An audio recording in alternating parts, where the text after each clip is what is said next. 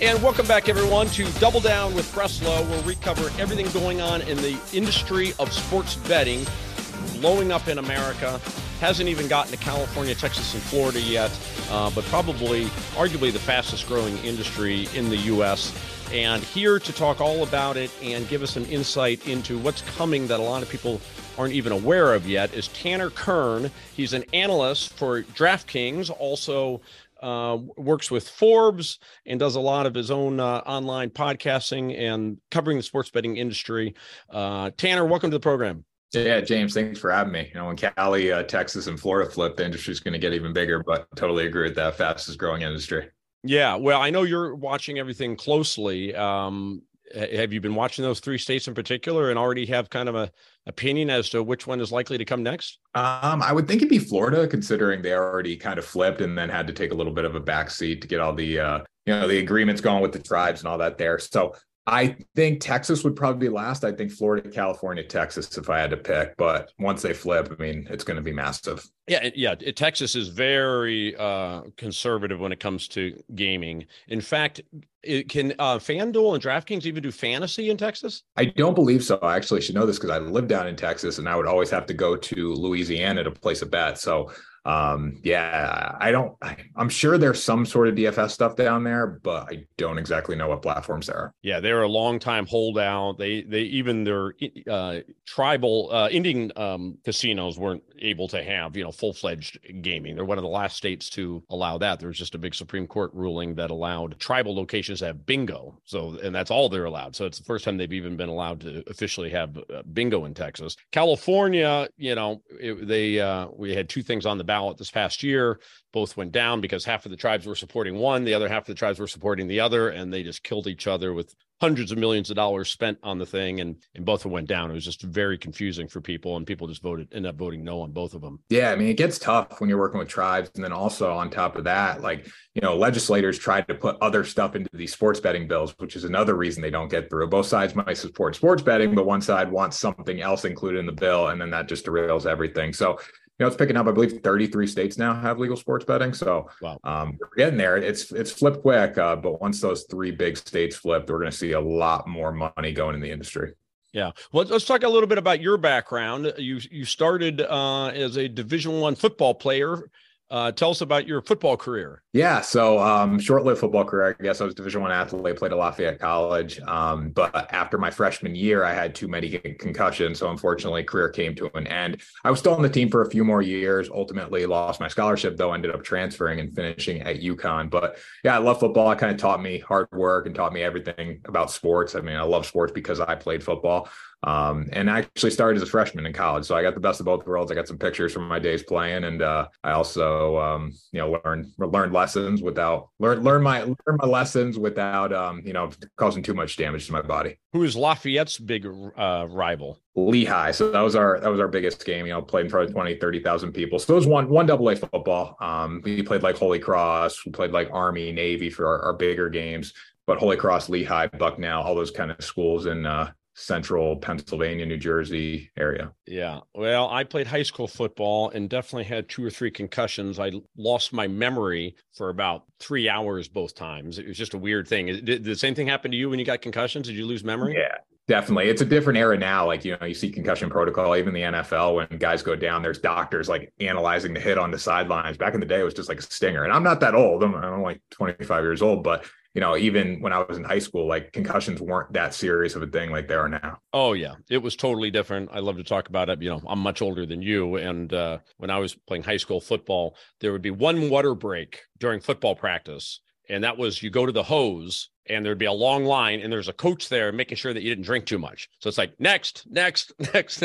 Now I'm sure the kids have shade and, tons of Gatorade sitting out there and so on. And for us to toughen us up, they made sure we didn't drink too much water. Yeah, don't drink too much water. That's what they used to say. You're going to cramp up. Now it's like drink as much as you can. I remember in college, we'd have a 2 a day or we'd have a longer session and like halfway through, we'd automatically stop, take our stuff off and like drink. They'd make us drink like Powerade and get fluids in just because of how hot it was and all that. So it's getting a little softer and softer. I think it's good, but there's definitely some things that I do miss from like the hard days. So what do you take away from being a player when you analyze games? We had Joe Hatton on, who was a hockey player and felt like he had a lot of unique insight from having been on teams. I have my own recollection from high school football whenever we lose a game, the coaches would be all over us, in practice for the next game. So that's something I kind of look at in sports betting as like, okay, who's kind of coming off a tough loss that's likely, especially if they got beaten really badly, that's likely going to be having some real tough practices and going to come back the following week. Yeah, I think the biggest thing that I've taken from my career playing sports, at least, is the fact to separate myself from the stats a little bit. Like when I bet and when I analyze lines and games and stuff,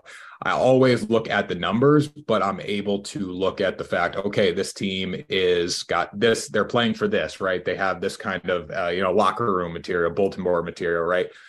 So I'm able to take a step back from the stats and say, what's this team's motivation to play this week and how is that going to affect the line? So that's one thing that I learned from playing. I think also just the ability to analyze matchups on a deeper level, right? Like I was an offensive lineman. I used to be 315 pounds when I was playing. So I can like look at the trenches and I can actually see, okay, this team has an advantage here. And that's something that we don't really see in sports content, sports betting content. The line is so neglected, but it's a huge part of what happens in college football and the NFL. So I could take a little more in-depth look at that, and it does help predict games a little more accurately. 315? Yeah, well, 340 at my peak, but I played at 315. Wow. How tall are you? I'm 6'4". Oh, you're 6'4". Oh, okay.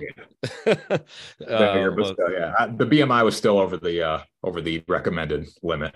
Yeah, one of my favorite stories, a good friend of mine got a full ride scholarship to UCLA. He was just playing 7-man football in the Valley at some small private Christian school and got a full ride at UCLA, but he was only probably 5'11", and he was young for his year. So he was literally like 17 years old still when he reports as an offensive lineman at UCLA for their like spring football camp. And, they're basically telling him, yeah, you need to get to 280, 290. He's playing against guys that are probably 22 years old and just got absolutely annihilated his entire, freshman year as he's just, on the B team, on the practice squad, essentially. And he just could not put on enough weight, to stay on the team. I think the max you could get to was like 230, 240. Yeah, I can't relate to the weight as much, but I do remember. So I was 17 when I went to college. I graduated from high school on May 31st, and I had to report up to school on June 1st. I didn't turn 18 till October of my freshman year. And I remember my first start, we were playing against William and Mary.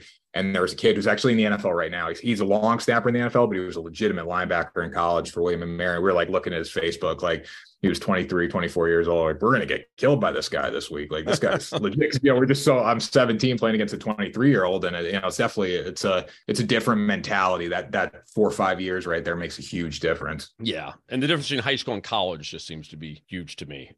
I had some opportunities for Division III playing, but I'm like, no, thanks. I'm lucky still to be intact, haven't broken anything, few concussions, and we'll leave it at that. Plus there's no scholarships at Division III. So yeah, definitely. It's just to help you get into a school that you probably couldn't get into. Like that for me, that was with Lafayette. Like, yes, I was on a scholarship, but I also got into a school that I probably couldn't have got into if I was just playing as a student. So that was the biggest reason I was trying to play football, and ultimately it worked out for me. And then a master's in sports journalism. That's what it says on your LinkedIn. I didn't even know there was such a thing. Yep. So it's an MS, and then with the focus in sports journalism. So I went to Quinnipiac University, which is right down the road from ESPN. So like all my teachers were from ESPN, or they worked at NBC, or they worked at CBS, right? Master's in sports journalism. So just got that. I took a few years off in between my undergrad and that. But yeah, it was an awesome experience. And then what brought you into sports betting? Because, being a sports journalist, you could simply cover sports like most people do, or you could get into the side of sports. That's the growing part now, which is sports betting. Yeah. I mean, credit card sales got me into sports. It's pretty crazy, but I was selling credit cards during the pandemic, right out of school, and I hated it. Couldn't do it. It was terrible. So I lasted about 3 weeks doing that. And I'm like, I got to find another way to make money. So I got into freelance writing for a company called Noop Solutions, and shout out to Ryan Noop if he's watching. He was my boss for a while, worked my way into a full-time job with like a freelance content company. started writing. And at that time, they also formed like a affiliate website called the Sports 2.0 Network. So it's just a collection of websites. Started writing for that, and I was getting like byline articles, and I was getting video content on YouTube. Nobody was watching, but I was still getting to do it and figure I actually enjoyed it. So I did that for a couple of years. Ultimately got down to Texas for a job, came back up to Boston for another, these small startup companies, and then ended up working into DraftKings and Forbes and Visa now. So it was been 3-4 years of hard work, but credit card sales is what got me into the industry to start it off. And I had no other choice. Someone offered me a job to write about sports betting previews. I'm like, okay, I didn't even know what the spread or the money line was when I started. Oh, really? Oh, so you weren't a sports bettor yourself? So I shouldn't say that. I was a sports bettor. I was, betting an 18-year-old in college, but I was just taking, massive parlays and money lines. I wasn't like analyzing games by any means. I'm like, okay, I put $100 on this team and they're plus 500 this weekend. I can win 500. This is going to hit. Never did, obviously. So I wasn't I didn't find sports betting. Like, sports betting kind of found me. My buddy is a huge sports bettor. He introduced me to it at like 18 years old. But for the most part, I had no intention of working in sports or betting. And this was before Passbook was removed too, as well. So like, sports betting really wasn't taking over the world. I was playing on Bovada or betting through a credit line. Yeah. Well, that's pretty much how I was introduced to it. I think most guys, start in college, sports betting. We had the old fashioned bookie taking our bets, and even use a sports handicapper that I'll never forget. It was my roommate and I were the one doing the betting, and he's paying the guy, $100 a week or whatever for picks. And the guy wins his first 12 out of 13 picks. This guy won. And this is our first introduction to sports betting. So we didn't know anything about handicappers, anything about bookies. We know we're just a couple dumb college kids betting on sports. Like, wow, I didn't realize there's these guys who really just know more than the average public. But, it kind of makes sense that, the public's kind of dumb and this guy is really smart and really looks into stuff. And so we're ready for his next week. He says, okay, for the next set of pictures, I'm asking for $500. We're like, whoa. I mean, come on. But we're so desperate because he's been winning 12 out of 13. So we pony up the $500 for his next picks, and he goes on to lose the next 11 out of 12. And that's when we had amped up our bets, like 3 times. So that was our introduction to sports betting. Yeah. I mean, everyone's got a horror story. I'm actually writing a book right now. It's, it's kind of like a guide how to not lose your parents' money, sports betting in college. So, getting all these horror stories in there from college kids and getting some professional interviews as well. So yeah, it's the time that a lot of people are introduced to sports betting. And for most people, it doesn't exactly go how they intended to go. Yeah. Well, I feel like I had the original idea for the bad beats that they're doing on ESPN, because I've always, we all had stories about, what happened to a bet with a 3-pointer. The guy throws up from, the other side of the heck of it that goes in, that covers a spread that most people don't know about. But these days, so many people are betting, and now it's actually being covered on ESPN that it's just exciting to cover who won the game versus, who covered the spread. Yeah. And sports books are refunding these bad beats a lot of the time too. If you look like injuries for props and all that, which is crazy to think about. But yeah, the bad beats, I kind of look at bad beats right now. It's like just being in the industry for 4 or 5 years, whatever. I'm sure most people who bet this long, like when you place a bet, like in my mind, that money ain't coming back, right? Like bad beat or not. Like I try not to count the money before the game's over, because when I do that, then it always goes downhill. Yeah. My strategy is just, it's all about holding down as much as possible how much I lose. There's zero expectation of winning. It's just try not to lose too much, because for me, it just kind of adds enjoyment to the games. All right, well, we got to take our first break, and then I want to talk about exactly what DraftKings is doing in the space of analyzing sports. And I know that it can be a little bit controversial. And then also, I know you're going to give us some insights as to some developments that are coming to sports betting that nobody is aware of. We'll be back after the break with Tanner Kern, analyst for DraftKings.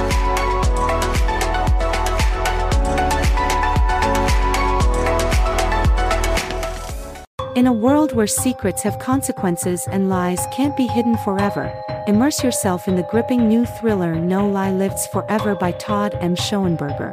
Join Wall Street hedge fund manager Travis Carmichael as he delves deeper into a web of corruption and conspiracy, finding himself entangled in a high-stakes game where souls are at stake, and trust is a luxury he can't afford. Critics and readers can't get enough of this heart-pounding page-turner, calling it a masterfully crafted suspense novel that will leave you breathless. No Lie Lives Forever is a masterfully crafted thriller that will leave you guessing until the very end. With its intricate plot twists and unforgettable characters, this is a must-read for fans of suspense and mystery. From the mind of acclaimed author Todd M. Schoenberger comes a novel that will challenge your perceptions and keep you turning the pages late into the night. Critics and readers alike can't get enough of No Lie Lives Forever. It's been hailed as a gripping roller coaster ride, a true page-turner that will leave you breathless.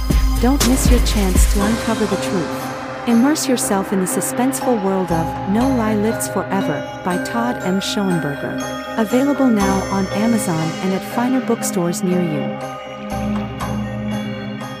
The world's best-known investor and Wall Street expert Warren Buffett once said, "Wall Street is the only place that people ride to in a Rolls-Royce to get advice from those who take the subway." Mr. Buffett's quote is remarkably accurate, but how many people would rather receive advice from him than someone simply guessing?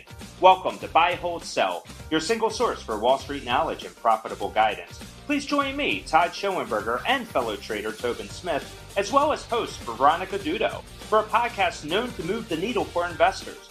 Tobin and I are seasoned Wall Street executives with deep investment experience, and we are prepared to share our advice to those who choose to listen. Download Buy, Hold, Sell today on the Evergreen Podcast Network or your favorite podcast channel.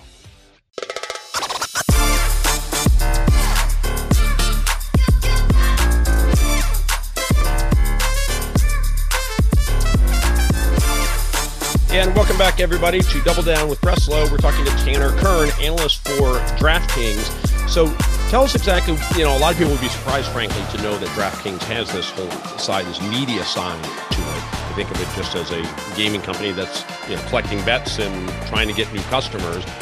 What exactly are they doing on the media side? And what should we expect to see from them going forward?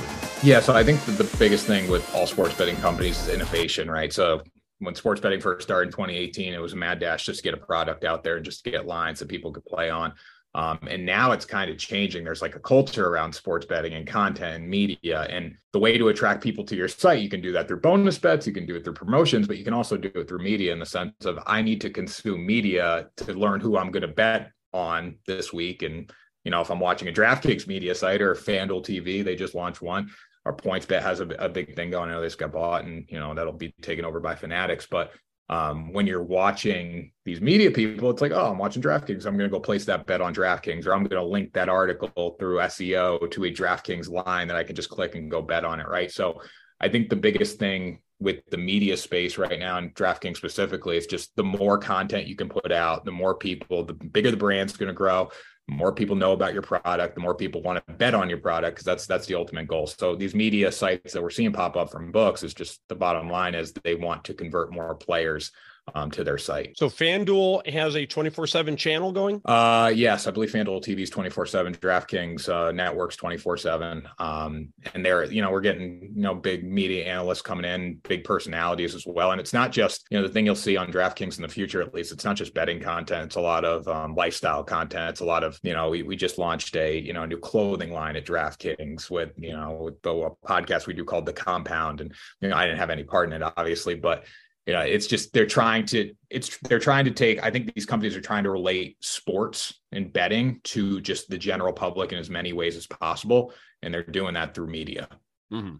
So it's a streaming channel that I can get on Roku, essentially? Yeah, Roku, Samsung TV, all these streaming apps. And it's kind of the same content that used to go on YouTube, but now it's just in a dedicated hub. And, the channels will get built out and, more and more content shows will get built out. But it's a lot of the podcasts that DraftKings owns currently that are on that channel. Right. So instead of advertising on some other sports show, they've got their own sports show to lure people in and send them to DraftKings, basically. Yeah. So you can see, every single DraftKings ad you're going to see, they're going to be talking about DraftKings Network. Go watch DraftKings Network. Just because the more people that are watching that, like, for example, if we buy a podcast and those viewers don't know anything about DraftKings, now DraftKings ads are all over and they're sending them to DraftKings Network, they're just going to be more inclined to go bet on the site. And the same goes for FanDuel and PointsBet and whatever books are doing this kind of media approach. Yeah, I figured it was just a matter of time before you were going to have, a huge number of shows just covering, analyzing games and, the lines and everything. You're starting to see it creep into ESPN. I happen to notice on Valley Sports here in Los Angeles, that's the Angels channel, that they've got like a 3 or 4 hour show every morning analyzing. What do you see coming down the pike from the big boys like ESPN and Fox in this regard? Yeah, so I think the biggest thing, like when we look at the media space for sports sports betting. It used to be like all affiliate companies. First they were supporting like Bovada and, Bet Us and all these like offshore books right through links. And then DraftKings and FanDuel, when they legalized in sports betting, those links went from like DFS links to, to sports betting. And that's what the content was. It was just offshore, or it's just media websites trying to get people to sign up and get a little kickback there. But now we're seeing the big dogs come over. We're seeing FanDuel and DraftKings and all these companies start their media. We're seeing ESPN get a little bit into sports betting space. And that was a company that totally stayed away from betting. You turn on the NBA on TNT, right? There's live lines that are being posted during the game on the broadcast, which is crazy to think. So I think the biggest development that we're going to see in the sports betting space in the next 5 years is dedicated betting channels with dedicated betcasts. So, ESPN might be showing Sunday Night Baseball, and there's a betting cast talking about micro betting at the time, right? So, hey, this batter's up. He's done this off this pitcher. Here's the lines, here's the bets, here's what we would recommend in this spot. So that's probably the next thing I see coming. I know that there's been some talks of that I've heard in the industry. I don't know when that's going to come into place, because the legality of that is definitely tough when you're doing that, and betting's a 21 and up, and everyone has access on TV. So I'm sure it would be through streaming, but dedicated bet channels will be the next big development in the media space. Mm-hmm. And then walk us through betcasts in particular. How do you see that? Who would carry this betcast? I assume what you're talking about is the announcers that are covering this particular broadcast are solely talking about the gambling element of the game. Yeah, solely talking about the gambling element. So live lines, as we know, like you can bet on a football game or a baseball game or basketball, hockey, doesn't matter. You can bet on it throughout the entire game. You can bet the drive in the NFL. You can bet the live point spread for the full game, the total. So I think we'd see dedicated betting analyst and a host, broadcasting the game. Same thing as if you're watching on a regular Sunday on CBS or NBC. But the whole broadcast is immersed in trying to make money on that game. And I know there's a lot of probably legal issues with that. Just like I was saying, it's got to be 21 up, and you got to make sure you're doing it in a responsible way and all that to comply with regulations. But I think that would be the next thing, where people are just saying, okay, it's 1st and 10, here's a micro bet. How many, over 1.5 plays to get the first down here, like stuff like that. And just analysts talking about it, and people are able to bet live on the spot, and you can sync up your phone with the television. So that's definitely what I see coming next. Mm-hmm. Have you tracked much as far as what goes on in Europe for, their soccer matches? I mean, Europe is way ahead of us on sports betting. And to your point, I was surprised when I first started seeing all the betting numbers right as I'm watching a regular, Fox broadcast. I'll never forget Joe Buck in the World Series. I think it was last year or the year before, where, batters come into the plate and he talks about the odds of the guy, hitting a home run. I'm like, whoa, things have changed. Here's Joe Buck talking about betting on whether this guy's likely to hit a home run or not. Yeah, it is totally already, it seems, permeated live sports as far as what you see on the screen. Almost is always showing you some type of live money line. Did you happen to know?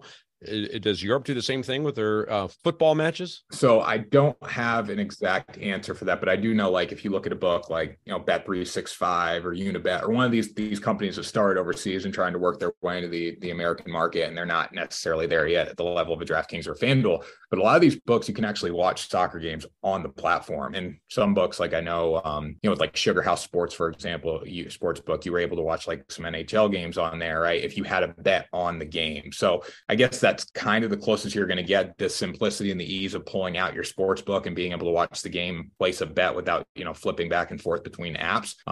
So I'm assuming you can do that in Europe, but not exactly sure. I've always wondered what the legality is of just a couple guys. In this case, it could be, handicappers, or it could be representatives of one of the sports books, simply streaming an audio watching the game and talking about the game as they're watching it. They're not broadcasting the game, but they're just providing commentary on the game. So in other words, as opposed to it being an official betcast, it's just a guy or a handicapper who you can go and listen to him watching a game and commenting on the game from a betting perspective. Yeah, and I think we do see that too, maybe on a smaller level, like with TikTok and with, Instagram and these live streams. Like I know I've done it before, where, you put your phone on and you stream a game on TikTok. If TikTok doesn't bring it down, you can get thousands of people in there that are just looking to watch the game. And with the organic reach of those platforms, and people just want betting information, they want to talk picks, and they want to, it's kind of like more of a relaxed setting, kind of like you're just sitting there watching the game with your friends, but you're talking betting on a wide scale. So I think that would be a great idea. That might be the start of it, like a radio betcast.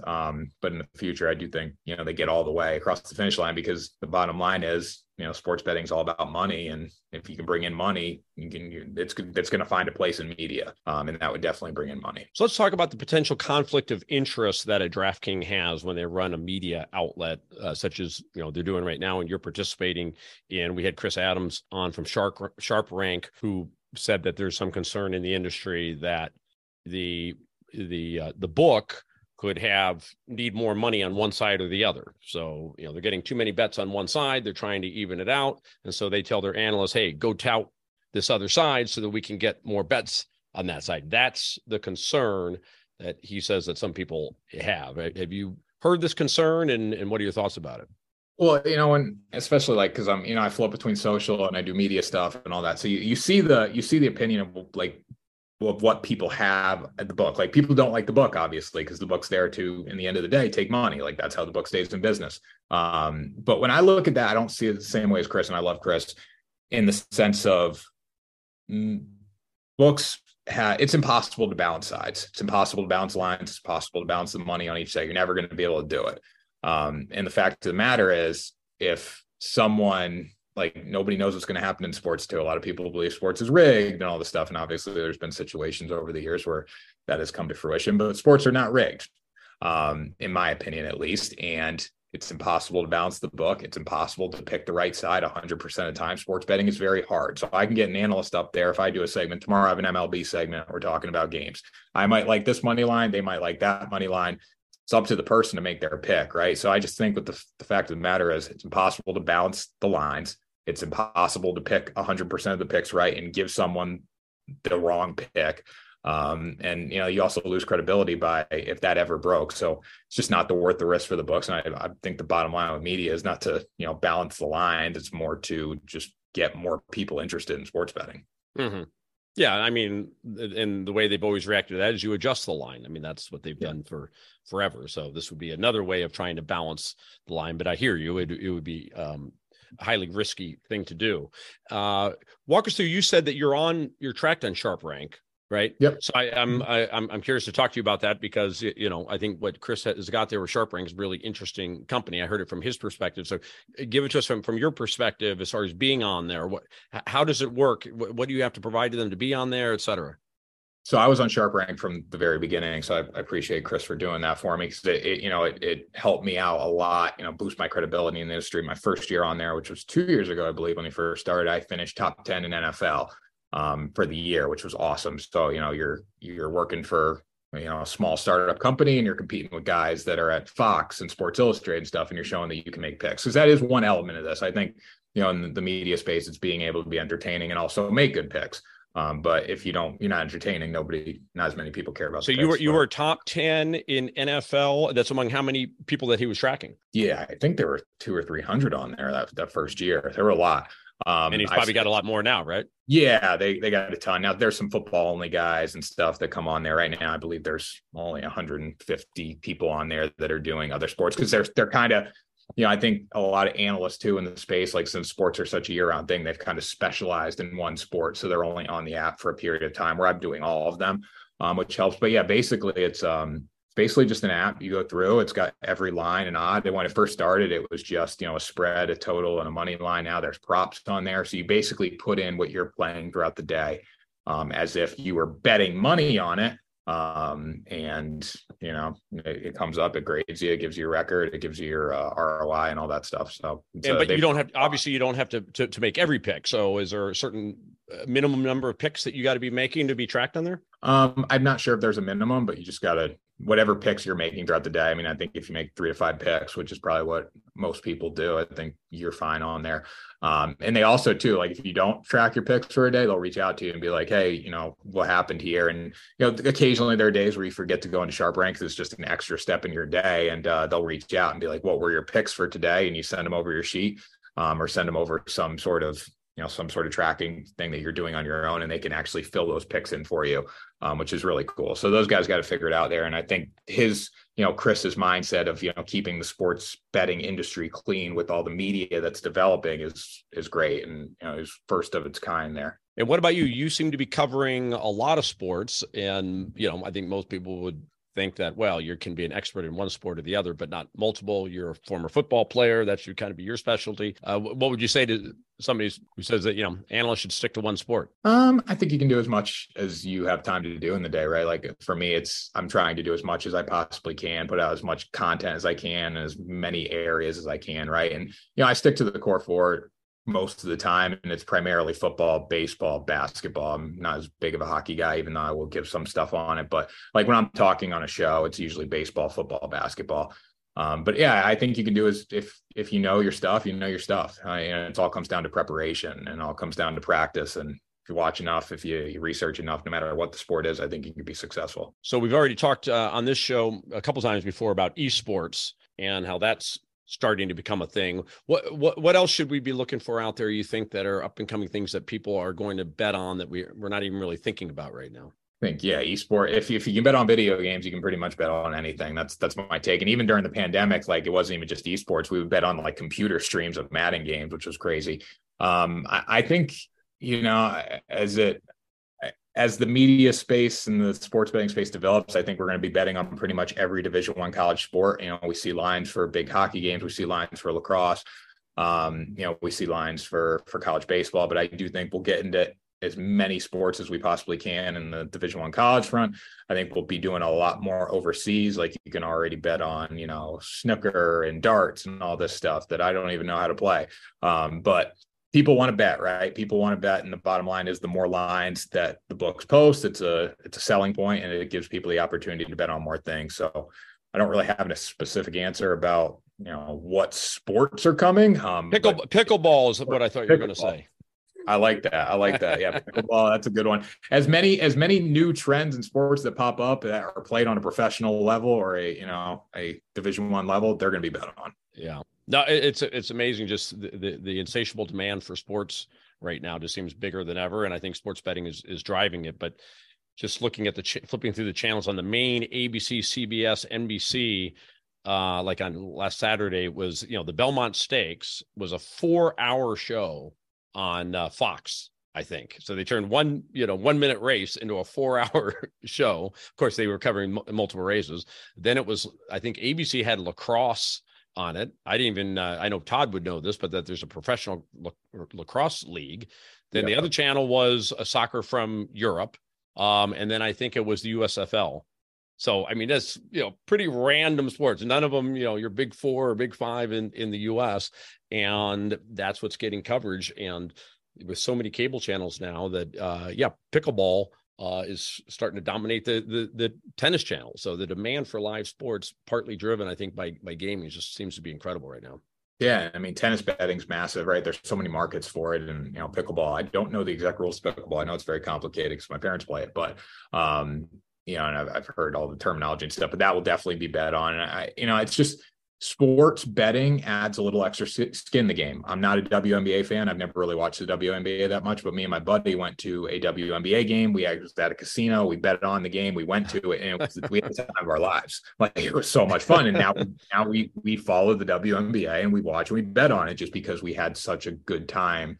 We also made money, so that helps too. But it's a great point as far as how it really kind of works hand in glove, because I'm with you. I would never watch WNBA, but I put $100 on the game, and all of a sudden I'm paying attention. Yep, definitely.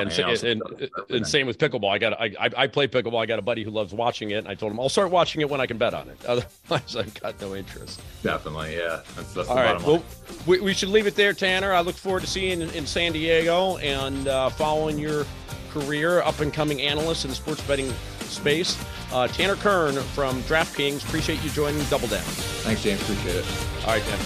And thank you all for listening and for watching Double Down with Preston. We'll be back soon with another episode. Take care.